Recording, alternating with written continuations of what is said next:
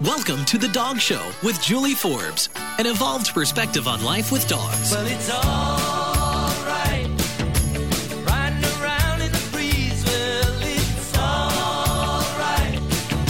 If you live the life you please. Well, it's all right. Welcome to The Dog Show with Julie Forbes. Great to be here today.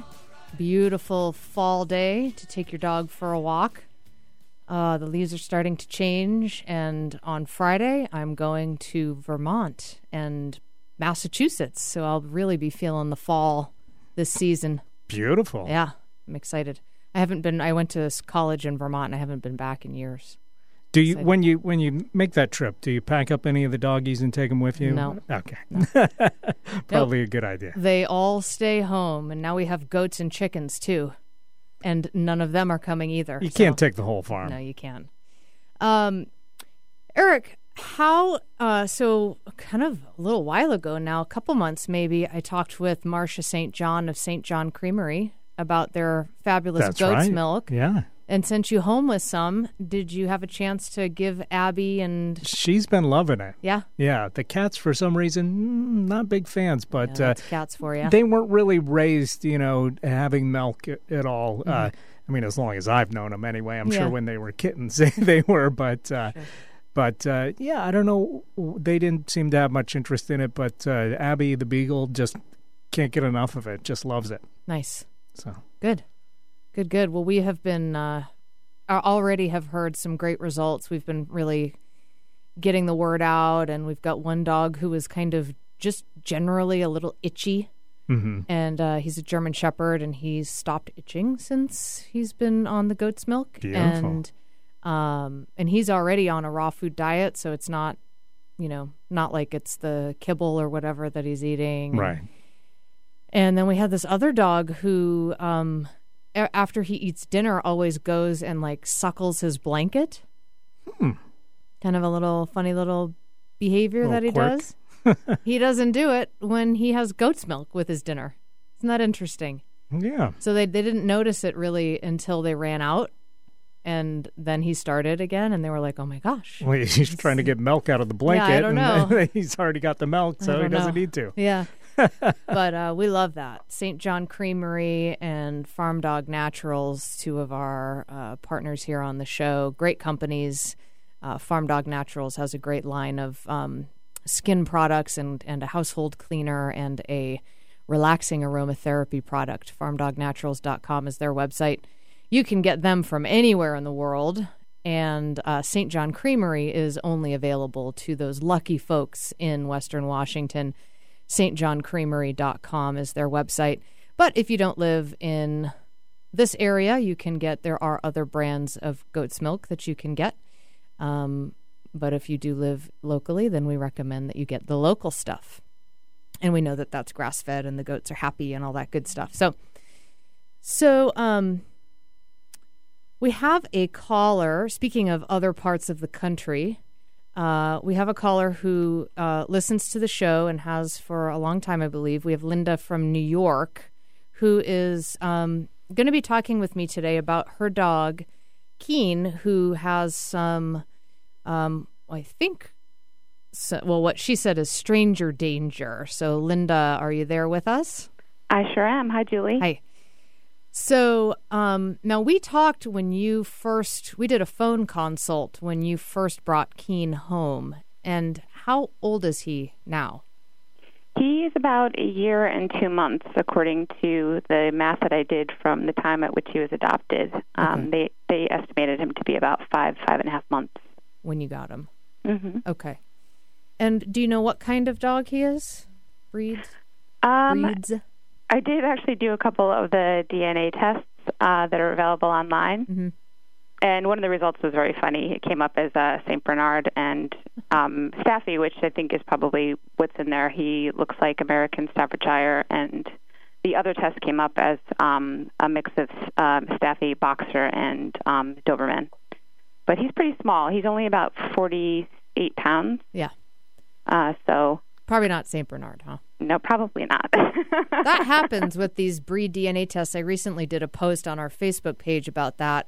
I think it was actually a shared post that I did from Patricia McConnell's page about these breed DNA tests, and I've had a similar experience as well, where it was like part of the information was helpful because they were like, definitely lab. This was my first dog who has since passed away.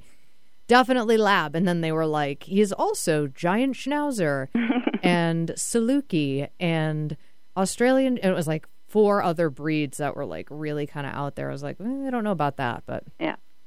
So now you reached out to me, and I said, would you come on the show and talk about this? Because this would be a great opportunity to just kind of get some good information out there to others who might be, working with dogs who are challenged in this way as well. So tell us a bit about what is your dog doing? What is the challenging, or what are the challenging behaviors that you're looking for some guidance around? Yeah, so at about 10 months, I would say, he started exhibiting signs of, I guess you'd call it fear aggression. He started barking at strangers, mostly on the street. I live here in the city, so I'd be walking out with him, and he'd just bark at somebody, pull on the leash. And, you can definitely see, his hackles are going up, and he's definitely nervous. And, it's a concern because I know that he's stressed out, but also it's, disconcerting to people on the street when they're being barked at by a dog that they don't know. Mm-hmm. And so, I've done a ton of reading, just trying to kind of get a handle on exactly what the causes might be. I worked with a trainer, and she said there's a great possibility that he was under-socialized when he was in the shelter system. Mm-hmm. So, regardless of what the cause was, now I have a dog who definitely has some fear reactivity. So just trying to kind of figure out what I can do to help him. I've done some counter conditioning and just trying to see where that will go. Mm-hmm. And when did you say he started doing this? Around 10 months. Okay. So you had him for 5-ish months before he started doing this. And how did he behave before that? Was he friendly with strangers? Yeah, and in fact, because I adopted him at about 5.5 months, I knew that there was going to be some catch-up, regardless of whether or not he had been socialized or not, mm-hmm. properly socialized. Mm-hmm. I knew that, I was going to try to do everything I could to catch him up. So I tried to introduce him to people on the street, as many age groups and everything as I could. I had kids feed him. I had guys in uniforms feeding him, the UPS guy and the mailman. And the UPS guy. That's the worst. And he really did. He did really, really well. Mm-hmm. And he didn't seem to be reactive at all. He was very receptive. I mean, he was a puppy, so probably more receptive than, an adolescent dog. Mm-hmm. But I feel like there was a very distinct market around the 10-month period where it was like an overnight thing. He just started barking at strangers. Do you remember the first time? Yeah, I do. Can you tell us about that? It was, I would think I was just walking down the street, and I think he encountered a gentleman who was carrying something. Mm-hmm. It might have been an umbrella or a plastic bag or something like that. And he just started barking, and I thought maybe it was the plastic bag, and I thought maybe it was just an isolated incident. But then I started noticing he was doing it more and more frequently, particularly with men, but it's not limited to men. It's pretty much any stranger he encounters, kids, women. Mm-hmm. And do you remember what your response was that first time? I think I probably had, I think at first I thought he was just, it was over exuberance, and like he was curious and trying to pull and bark at the person because he wanted to play, mm-hmm. because that was, kind of his typical behavior before that. He had a little bit of frustration and tolerance right out of the gate, mm-hmm. Because he hadn't had a ton of socialization or training or any kind of, structure. Mm-hmm. So I think I remember thinking that it was his attempt to kind of like get access to the stranger, mm-hmm. Like he had in the past. But then as it started happening more frequently, and I was doing a lot of reading about, fear periods in dogs, I thought, well, maybe he's going through this classic, 10-month period, 10-month reactivity period. And then when it didn't stop, then I said, oh, boy, now I've got a dog who's definitely got some fear issues. Mm-hmm. Do you remember what you did in response to those initial ones when he very first started doing it, if not the first? Like, what, you're out there, you're on the street, and he's doing this behavior, and then, you're thinking, well, maybe, you're trying to analyze this or that, but do you remember what you actually did? I think I probably had, a very knee-jerk reaction, which was to kind of pull him away from the person and apologize, because I really didn't know exactly what was going on. But because I had been doing a lot of reading about it and I was working with a trainer, we kind of nailed down very quickly that it was a fear reactivity to strangers. Mm-hmm. So I knew at that point kind of what I was working with. But again, I was hoping that he would grow out of it. I was hoping that it was a short, like an adolescent fear period, and that he would move through it. Mm-hmm. But he didn't. So, I started the counter conditioning pretty quickly. I don't feel like it hasn't made a huge impact on him. But I continue to work on that with him. So the first few times that he did this behavior, you just sort of pulled him aside, acknowledged the person and just said, oh, sorry or whatever. And then did you, ask him to sit, or did you try to comfort him or soothe him, or do you remember your interaction with him? Yeah. I definitely did not comfort him because I was told that was a really bad idea to comfort a dog that was already fearful. Mm-hmm. And I had read that long before I had adopted him. But we've always used positive reinforcement with him too, because I started reading, Ian Dunbar very, very early on. So I knew that positive reinforcement was going to be the best way to go. I think I probably try to distract him with food and move him along. Okay. But there was no like, oh, Porky, you're okay, buddy, Right. I just try to be light about it. Yeah. And kind of move him along. Okay. So you're definitely right about the comforting factor, and it's something that people do all the time because it's what is instinctive to us. If it was a 6-year-old child who was afraid of something, you'd, bring him over and put your arms around him and tell him it's okay and, comfort them. And then they're like, okay, I feel soothed.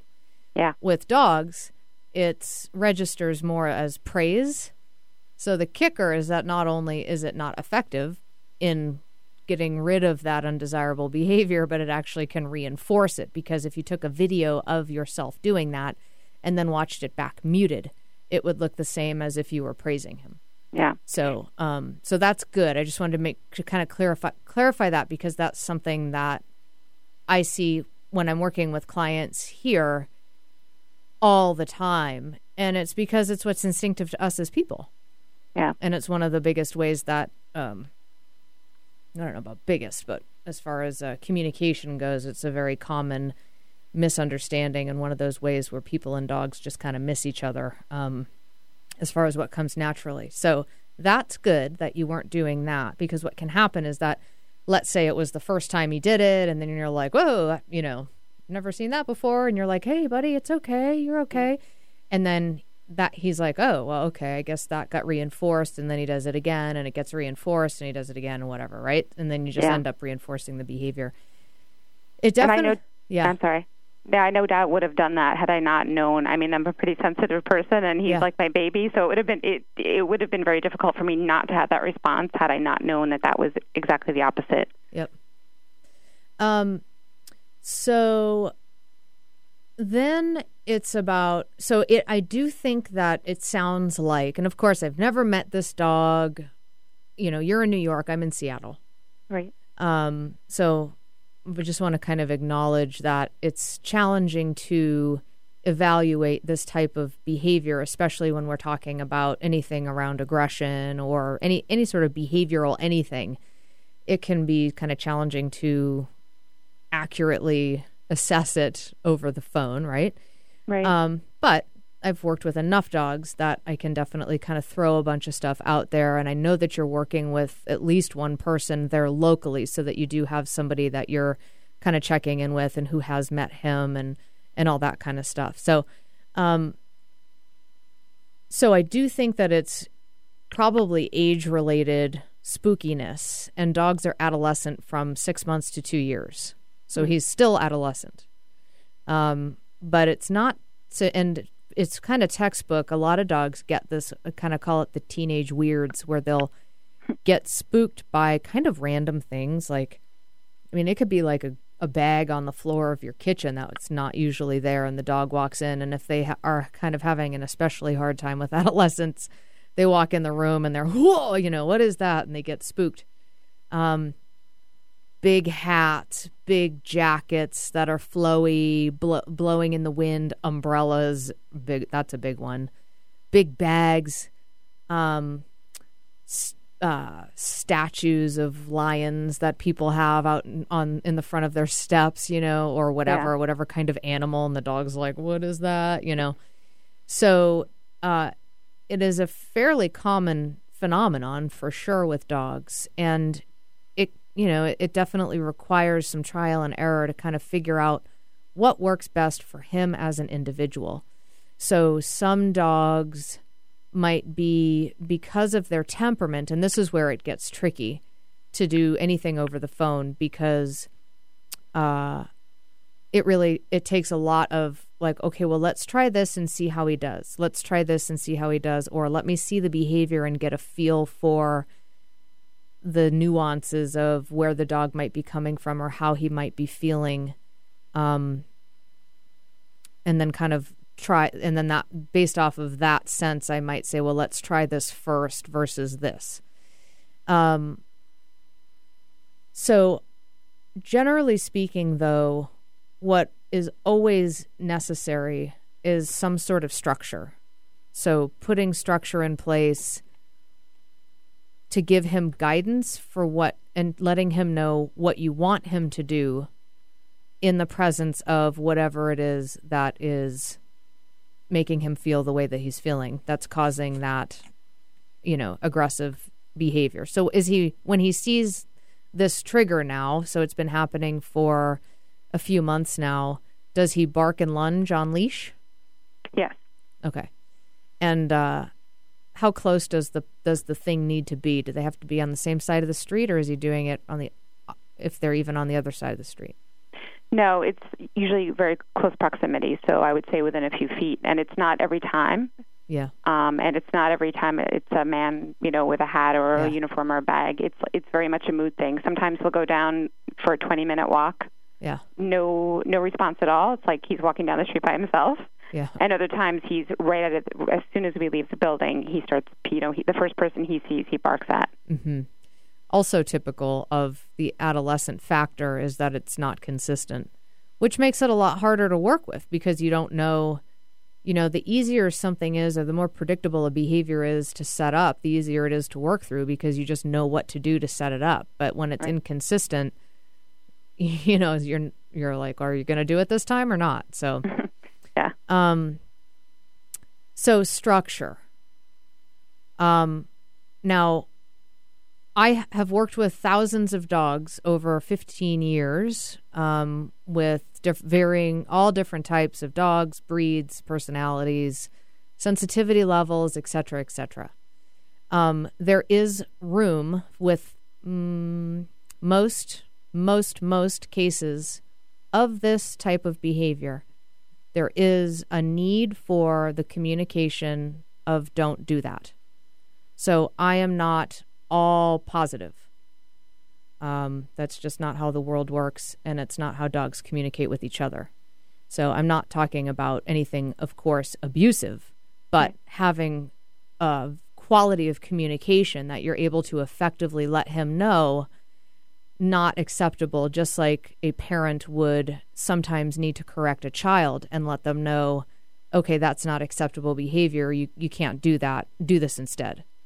And good job doing this. And so we try to set them up for success as much as we can and focus on what the right choice is. But there is oftentimes a need for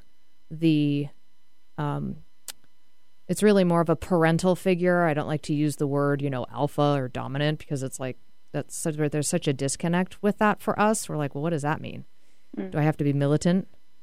So it's more of a parent-child kind of dynamic where, like, you are the one who sets the limits And there's just some times where you have to be like, no, you can't, don't do that and do this instead. And then when he does whatever you ask him to do, then you praise him for that. So praising him for work that he's doing. So I'm not sure what sort of, you said counter conditioning. So I'm not sure if you're just trying to have him have some sort of different association using food. Yes. But with fear behavior like that, food often doesn't touch it. It's like if you were walking down a sidewalk and there was some sketchy guy that you just had a weird feeling about, whether it was accurate or not. I mean, the guy might be fine, but you were like, ooh, I don't have a good feeling about this person. I'm feeling fear.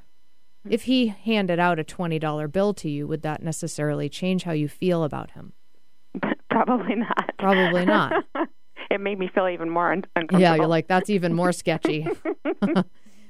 And regardless of how much, if we're talking about level of value, so like with dogs, it's sort of a analogy for like, kibble, low level, dry biscuit, like low value versus like turkey deli meat or string cheese or bacon or something where the dog's like, seriously, I'm getting this right now. But in the presence of a fear response, that's not it doesn't negate it. It would be great if it did. Association is a very, very powerful phenomenon. Super, super powerful phenomenon. But we can only associate things where the dog doesn't that have such an intense negativity, it's already attached to whatever it is. So if it's like, oh, I've never seen that before in my life. Or I've never, like a clicker, for example, right? Clicker training. Click and treat, click and treat, click and treat. Sometimes dogs are actually a little nervous of the clicker if they're really sound sensitive, but it's benign enough that they will eventually get over it because they're like, oh, that's kind of weird, but I guess I could have my mind changed about that. There's a difference between that's kind of weird versus like I feel afraid. So the association thing, it only works. And again, trial and error. If you were like, hey, we did the association thing and he's over it, awesome. You know? But if it's not working, it's not working. And that's the thing about working with dogs is that they will always let us know whether we're being effective or not. Because it's either going to work or it's not. Right. So it's constant self-evaluation and trying all these different things. And one of the things that's challenging about this industry is that, as you know, as someone who has researched a lot even before you got the dog, there's so much information and so many, so much conflict of ideas. Do this, don't do that. And then the next person, no, don't do this instead. And then the next person, don't do either, you're wrong, I'm right. No, you're wrong, I'm right. No, you're wrong, I'm right. And my experience is that it's not so much about you're wrong, I'm right, as it is about, hey, let's look at all the tools available, all of the philosophies that anyone has ever come up with, except for the ones that are ethically, I think that sort of goes without saying, like we're not going to be abusive. Right. And like, let's try everything and see what works for this dog as an individual. Some dogs need more structure. Some dogs need big consequences in order to listen at all. Other dogs, if you try to give them a big consequence, you're going to trash them emotionally because they're too sensitive or they're too fearful. And one of the things about dogs that have terrier and especially bully terrier mix is that they can get a rush from the adrenaline because of how we made them. So that can actually reinforce it. It feels good. Boston Terriers, French Bulldogs, Pitties, all those guys. And then even terriers like Jack Russell Terrier, like those guys. So not bull terrier mixes, but just terriers. Like the way that they are wired and the job that they're meant to do requires them to kind of be fully 100% on or off. And so they're sort of vulnerable to liking how that feels. And that can actually reinforce the behavior, just intrinsically. So, and it can be really difficult to get them out of that too, because the energy gets so big and you're trying to come in and interrupt that undesirable behavior and you're coming up against this really big energy. And how do you enter into the equation in a way that's going to interrupt that behavior. Right. And a lot of times the answer to that is some sort of correction or consequence, because the nature of that is that it just makes you stop and think. I just got a ticket in the mail of this school zone near our house. It's a 20-mile-an-hour school zone, and they have those photo enforced. I don't know if they have those where you are. Mm-hmm. Yep. Photo enforced, blinking yellow lights, 20 miles an hour, school zone, photo enforcement. I'm going 28 miles an hour. It's, coming off of the summer where the lights haven't been flashing because there's been no school and I'm not used to it. 28 miles an hour. Speed limit is 30. I'm going under it's not like I'm going 45 through a 20, right? Right. I got a ticket in the mail for $238. Wow. Yeah. It's just happened. And I am driving very slowly through that section again because I don't want another $238 ticket. That's so much money. Yeah. I'm like, man, for 8 miles over, that feels pretty rough. Yeah. So that is a way of making me think. So regardless of how much I like the song that's playing, that's on the radio, or whatever else is going on in my mind as I'm driving, I'm going to, and everyone else does too, because they've all probably gotten tickets as well. Everybody slows down to 20 because they've all probably gotten that whopper of a ticket. If it was a $4 ticket or a $15 ticket, maybe even like a $40 ticket, it wouldn't have that much of an impact on me. It'd be kind of annoying, but it might not cut through all the noise and make me think about not making that same mistake again. So what qualifies as an effective correction is one of the most important places or ways that dogs differ as individuals. With consequences comes a lot of responsibility on our part to be sensitive to the dog's sensitivities. How sensitive is this dog? I mean, could the correction be you sort of, when he lunges, kind of, hold him back with the leash and then get in front of him, facing him, and shuffle your feet into him? Like scuffing your feet on the ground? Mm-hmm. Into him in a way that moves him back a few steps and telling him of like a firm no, knock it off. Some dogs, they're like, oh my gosh, that was intense, and I am really going to think twice about doing that behavior again. So even just a little bit of body language that has some oomph to it can be enough to interrupt dogs. That would be like a lower level, easier dog to work with, more sensitive dog. And then maybe squirt bottle with water, or leash and collar correction with a prong collar. Although with bull breeds, with this type of behavior, you have to be careful because sometimes that can make it worse. Sometimes it shuts it down and it makes the dog think and mind the leash and not pull, and it's beautiful.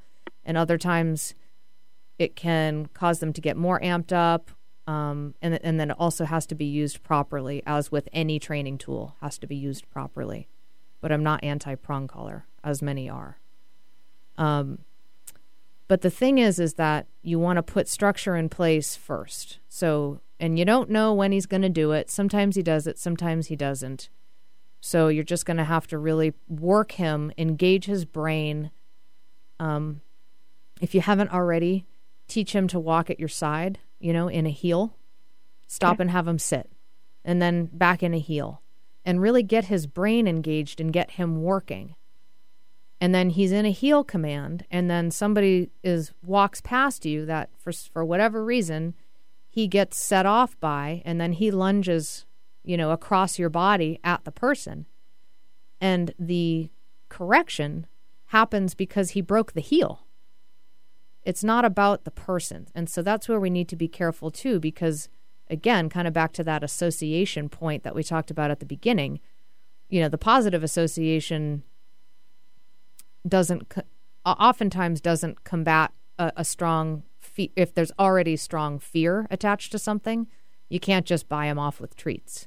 Right. But we also don't want to be just having him associate some sort of correction with the stranger, right? And have him think, oh, every time a person passes, I get squirted in the face with water or whatever. Right.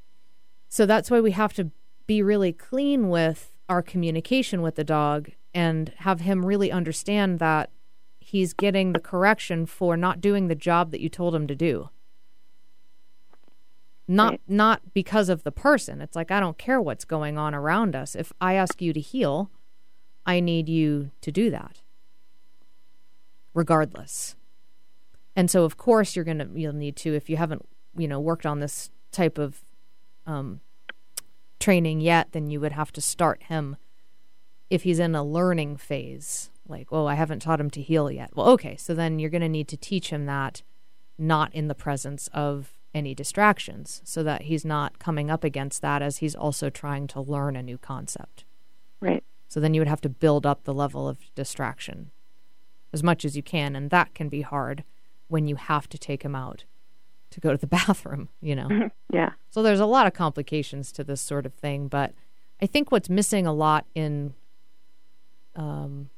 most of what you read out there, and is that there's sort of this all positive, and yes, I mean we want to have training be a positive experience. I mean, try to set the dog up for success. Be respectful.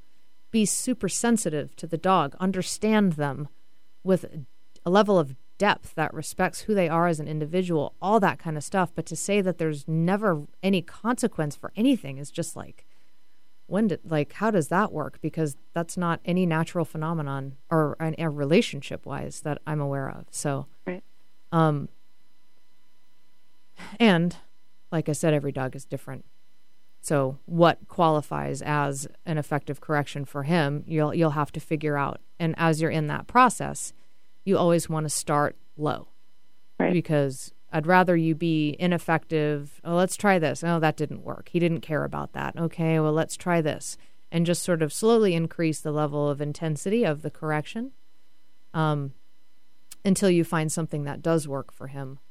You'd want to go that direction, of course, as opposed to coming from the other direction of starting with like the highest possible, most intense thing that could totally freak him out, and then you have that to repair, because that can absolutely happen. And like I said before, there's a lot of responsibility that comes with providing consequences.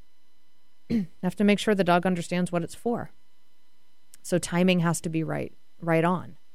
You have to be consistent, all that kind of stuff. But so now there's other things that I want to talk about too, and I know that you're already kind of keyed into, like, well, you kind of mentioned flea medication. Well, what could flea medication have to do with this type of behavior? So let's take a break, and we'll kind of talk more about what Linda has already tried and her thoughts about maybe flea medication causing this, and kind of keep going with this fear-aggressive behavior in her dog. So we'll be back in just a few minutes. You're listening to The Dog Show with Julie Forbes. And that baby of mine wouldn't let me in, so move it on over. Move it on over. Move it on over. Move it on over. Move over, little dog, 'cause the big dog's moving in. The Natural Pet Pantry is Seattle's original source for wholesome dog and cat meals, offering 8 different protein options to accommodate your pet's dietary needs. Made locally using all U.S.-sourced ingredients, their freshly ground stews, raw or cooked, can be purchased from their 2 stores in Burien and Kirkland, most independent pet supply stores, or delivered right to your door. Go to naturalpetpantry.com for more information. I'm Julie Forbes, and my first choice for my pet's food is the Natural Pet Pantry. It's the educated choice. This is Martha Norwalk. Every Sunday morning, beginning at 9 a.m., thanks in part to the Missing Link supplements, we cover the world of animals. This week, October 9th, it's a Best Sunday with Dr. Nels Rasmussen in the studio. Dr. Nels can help with emotional, behavioral, or physical problems. He can test for allergies, drug, or supplement compatibility and dosages for you or your animal friends. Call us for a free remote session. Martha Norwalk's Animal World, Sunday morning, 9 a.m. to noon, right here on Alternative Talk, AM 1150. This is Julie Forbes. I'm excited to tell you about Farm Dog Naturals, a company that handcrafts herbal remedies for the all-natural dog. Quality and integrity are must-haves for anything that I recommend. Certified eco-friendly and cruelty-free, their products address issues like stress and anxiety, itching, hot spots, crusty noses, as well as pet urine, stains, and odor. Farm Dog Naturals is guaranteed, and I'm so happy with the results I'm seeing. Shipping is available worldwide from their website, farmdognaturals.com, or you can ask for them at a retailer near you. Again, that's farmdognaturals.com. Eric, people ask me to help them with all sorts of doggy challenges. I can only imagine. Oh yeah, dogs jumping on guests, new puppy questions, behavioral challenges like fear and aggression, even dog food sensitivities. You name it, and I've probably worked with it. But can you help people even if they don't live in Seattle?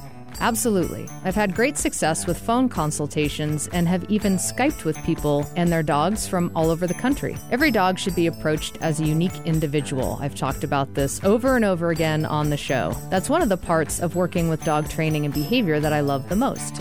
Every client is different. If you're listening and you need help with your dog, just get in touch. I'd love to get you pointed in the right direction and answer all of your questions. Email me, host@dogradioshow.com. That's me, Julie Forbes, host@dogradioshow.com. I look forward to connecting. Wait, dogs can use Skype? We're really living in the future. Multicultural, multidimensional even. Alternative Talk 1150. And now, back to the Dog Show with Julie Forbes.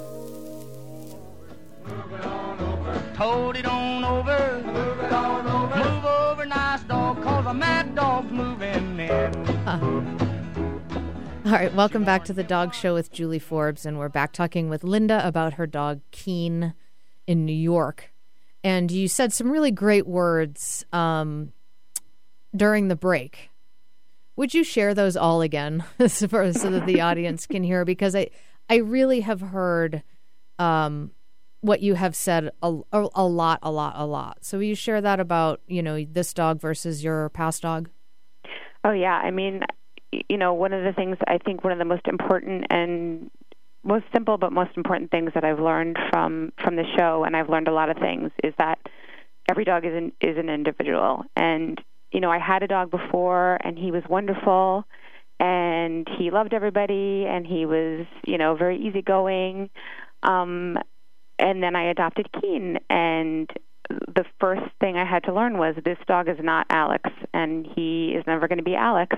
Mm-hmm. And I have to work with him, and I have to love him and learn with him in a way that is specific to him. Mm-hmm. And I have to help him address the issues that are specific to him, because he is an individual like every person is, And did you get to a point within yourself, sort of mentally and emotionally, where you stopped comparing him with your old dog? It was pretty early on, and I remember first having that response, like, oh, he's not like Alex. And I remember thinking about how you say that, every dog is an individual. And it was really probably the most important thing that I could have gone into the relationship with that dog with, because if I tried to compare him, I would be disappointed, and it wouldn't be fair to him either. Yep. And I love him for who he is. I love him for all of his quirks, and he's got a great personality, and he is who he is. Mm-hmm. I think it's hard because especially when you go from, sort of this easy dog who you just had this really amazing bond with and was just, like the perfect dog kind of, and you're just like, oh man, and then they pass and we feel the grief of that. And, it's rough, it's rough. Anybody who's been through it, knows, at least anyone who's probably listening to this show, experiences depth of grief when a dog passes away. Your heart aches and you miss him, and you get another dog and it's different. And I think it's especially hard when the second dog is a lot harder than the first dog. And you're like, well, like where I was getting another dog kind of looking for that to have that same experience again in my life, and it just is different this time. And it also takes time, you know. I mean, oftentimes when a dog passes away, you've lived with them for 10 years, 15 years, 7 years, whatever, you know. You get your rhythm, you kind of get to that sweet place, and you sort of forget maybe about how hard it was at first. That was the case with my first dog. He was real tough at first, but then when he was 12, you know, and just later in life anyway, probably any year after 3, it was bliss, you know. And then you start new again, and you don't know each other, and then maybe the dog also has behaviors that you didn't have to deal with before, and then it's like, oh. So it is kind of good to know about that. And then, like you said, it's not helping anybody, you know, you nor the dog to like, oh, well, my old dog never did this, you know. My old dog never did this, and that everyone is different, and to, you know, appreciate him for who he is as an individual, and to kind of honor that, and to find where the bond is with him. Yeah. One of the things that has, I don't think I could have imagined it when my first dog passed away, which was in the first year of this radio show, actually, in 2009.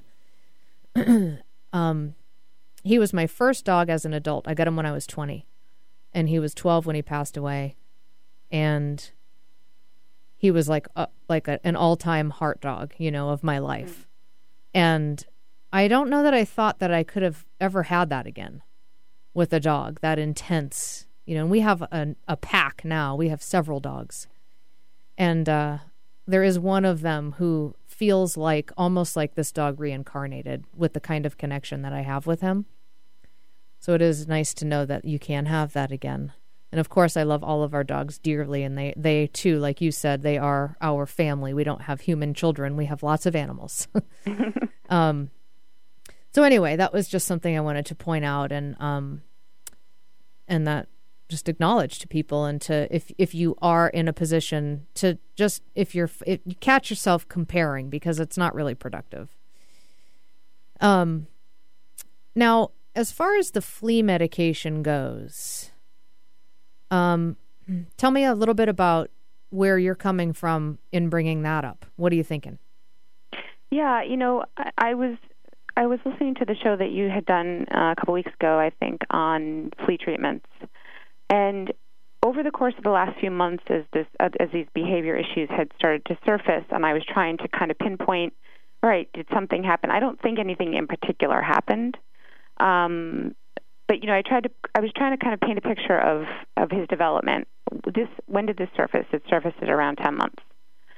And then I heard the broadcast, and I did some reading, and it was interesting that I noticed that, you know, he was definitely a frustration-intolerant dog from the start, but I noticed that some of the fear behaviors kind of coincided with when I started the first flea treatment. And I didn't realize it until I started to do the math, and I started calculating backwards from the time that his first treatment happened and when the behavior surfaced. So I was just curious as to whether or not it was possible that it was exacerbating, you know, a dog who might already have some sensitivity, if the flea medication might be doing that, because I know it's in a similar insecticide class as fipronil, and so I just was wondering if maybe there was any component to that, if maybe that was causing any kind of additional, you know, fear, aggression, or anything like that. So is it possible that that's contributing to it? Right. Absolutely. It's possible. So I'm not saying absolutely it is. Absolutely it's possible, because I've seen it in my clients here, where we sort of tracked back and did the math, and when did this weird behavior start that the dog never did before for 6 or 7 years in some cases. You have an adult dog. And it was like, oh gosh, it was when we started this medication or that medication, you know, whatever it may be. There's a bunch of different ones.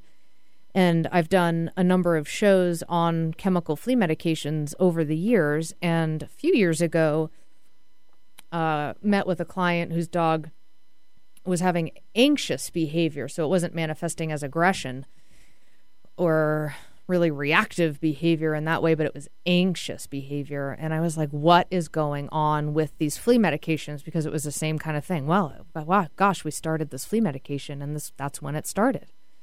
So all we have is that coincidence. It's anecdotal evidence over and over and over again is going to make you kind of like start thinking about it like, that's weird.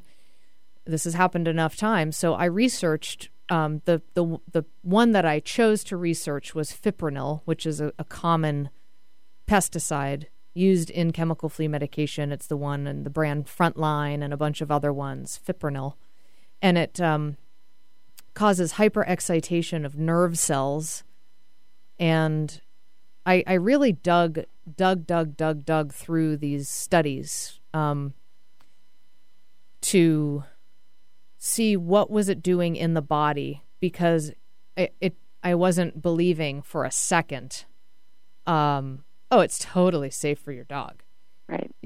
Don't touch it and wash your hands, and it might cause miscarriage in pregnant women, as some of these say on the label.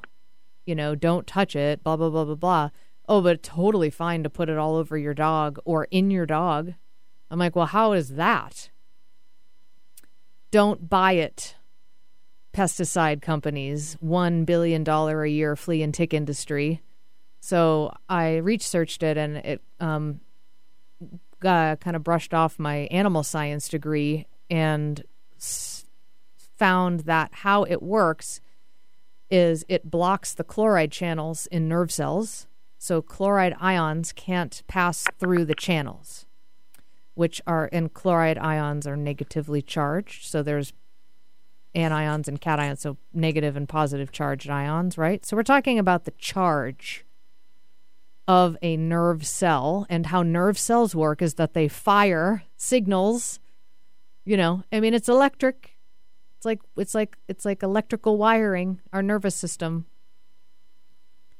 And we're messing with the charge of the cell. So if you block the chloride channels, it causes hyperexcitation of nerve cells.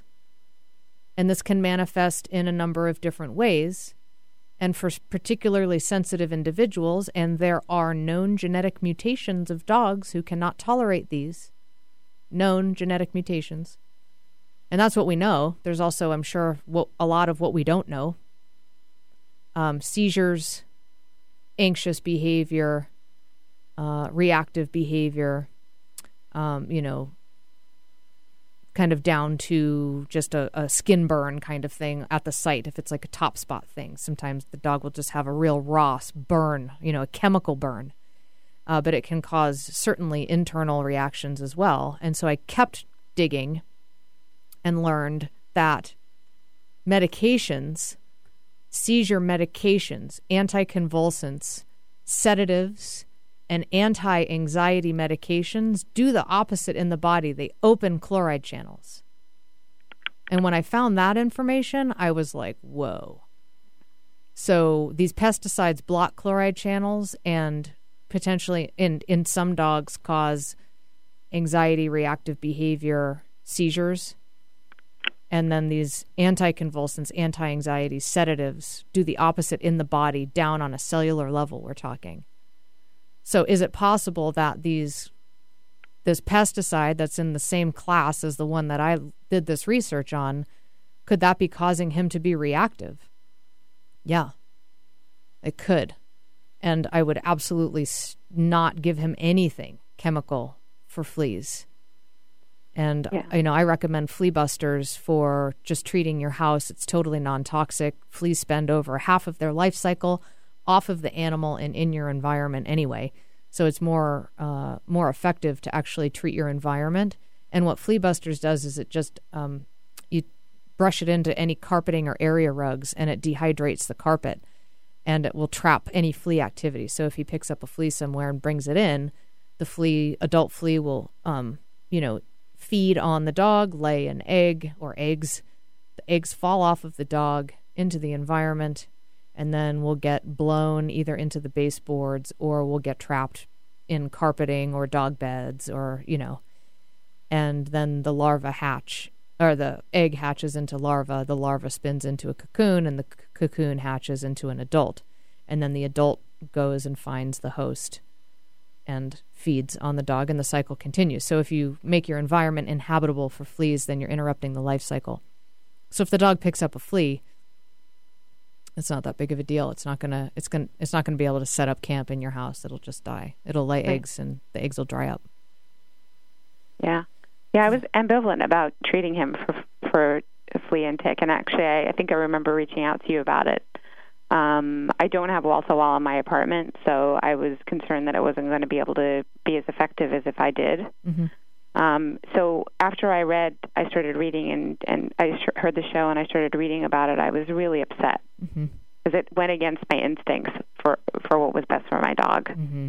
And now I have to wait it out because it's a quarterly treatment, so I have to wait it out until December at least, or January when it's out of his system to see if I notice a change in the behavior. And it's also difficult to tease out because I have a dog that's still an adolescent male. Yep.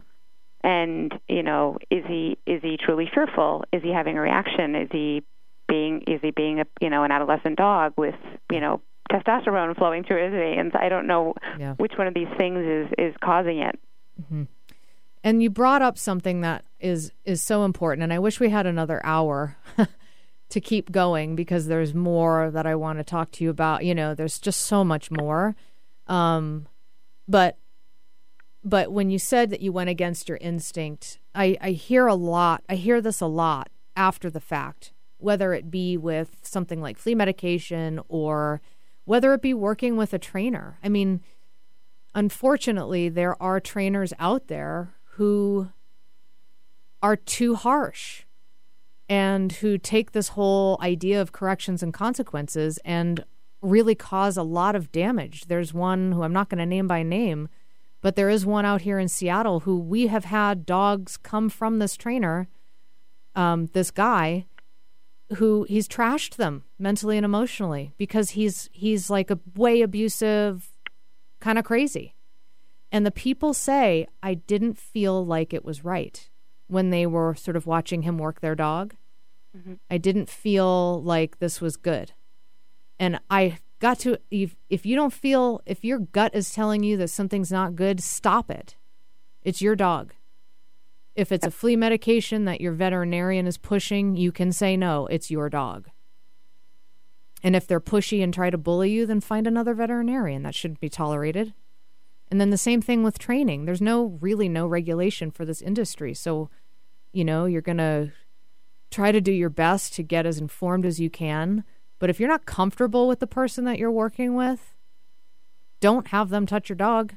Stop the session, say, you know what, we're done. And just because I've had enough, especially when you're working with this type of behavior where it's not easily resolved. And then you might go to somebody who has maybe a different technique and you're feeling desperate to resolve, whatever. So listen to your gut, trust your gut, and listen and take action, because a lot of times people will say after the fact, oh, I kind of didn't feel right about this, but I didn't listen to myself. So thanks so much for coming on the show and kind of sharing your experience. And would you keep me posted, and maybe we'll do a follow-up. I know that you had a meeting with a behaviorist locally, and we've worked with other trainers, and we've talked about some stuff. So keep us posted on your progress, and, maybe we'll do a check-in in a little bit, and, certainly keep me posted in between via email and let me know what works and what doesn't, and if you have questions. I will, and thank you so much for having me on. And I just want to let you know I've learned so much from the show. I listened to some of the episodes multiple times because it's been really invaluable in my relationship with Keen. So thank you. Yes, that makes it all worth it to hear that. So thanks so much for sharing that. Thank you, Julie. I've got some great books. I'm kind of freaking out right now. I've got a new book from Alexandra Horowitz, Being a Dog, that I can't wait to read and interview her again. She's one of my favorite guests. And I just got a new book from Patricia McConnell that's not coming out until next spring, so I won't be able to talk to her until then. But got a lot of great shows coming up this fall. Thanks so much, Linda, for being with us today. And we'll be back next Wednesday from 2 to 3 p.m. Thanks for listening to The Dog Show with Julie Forbes.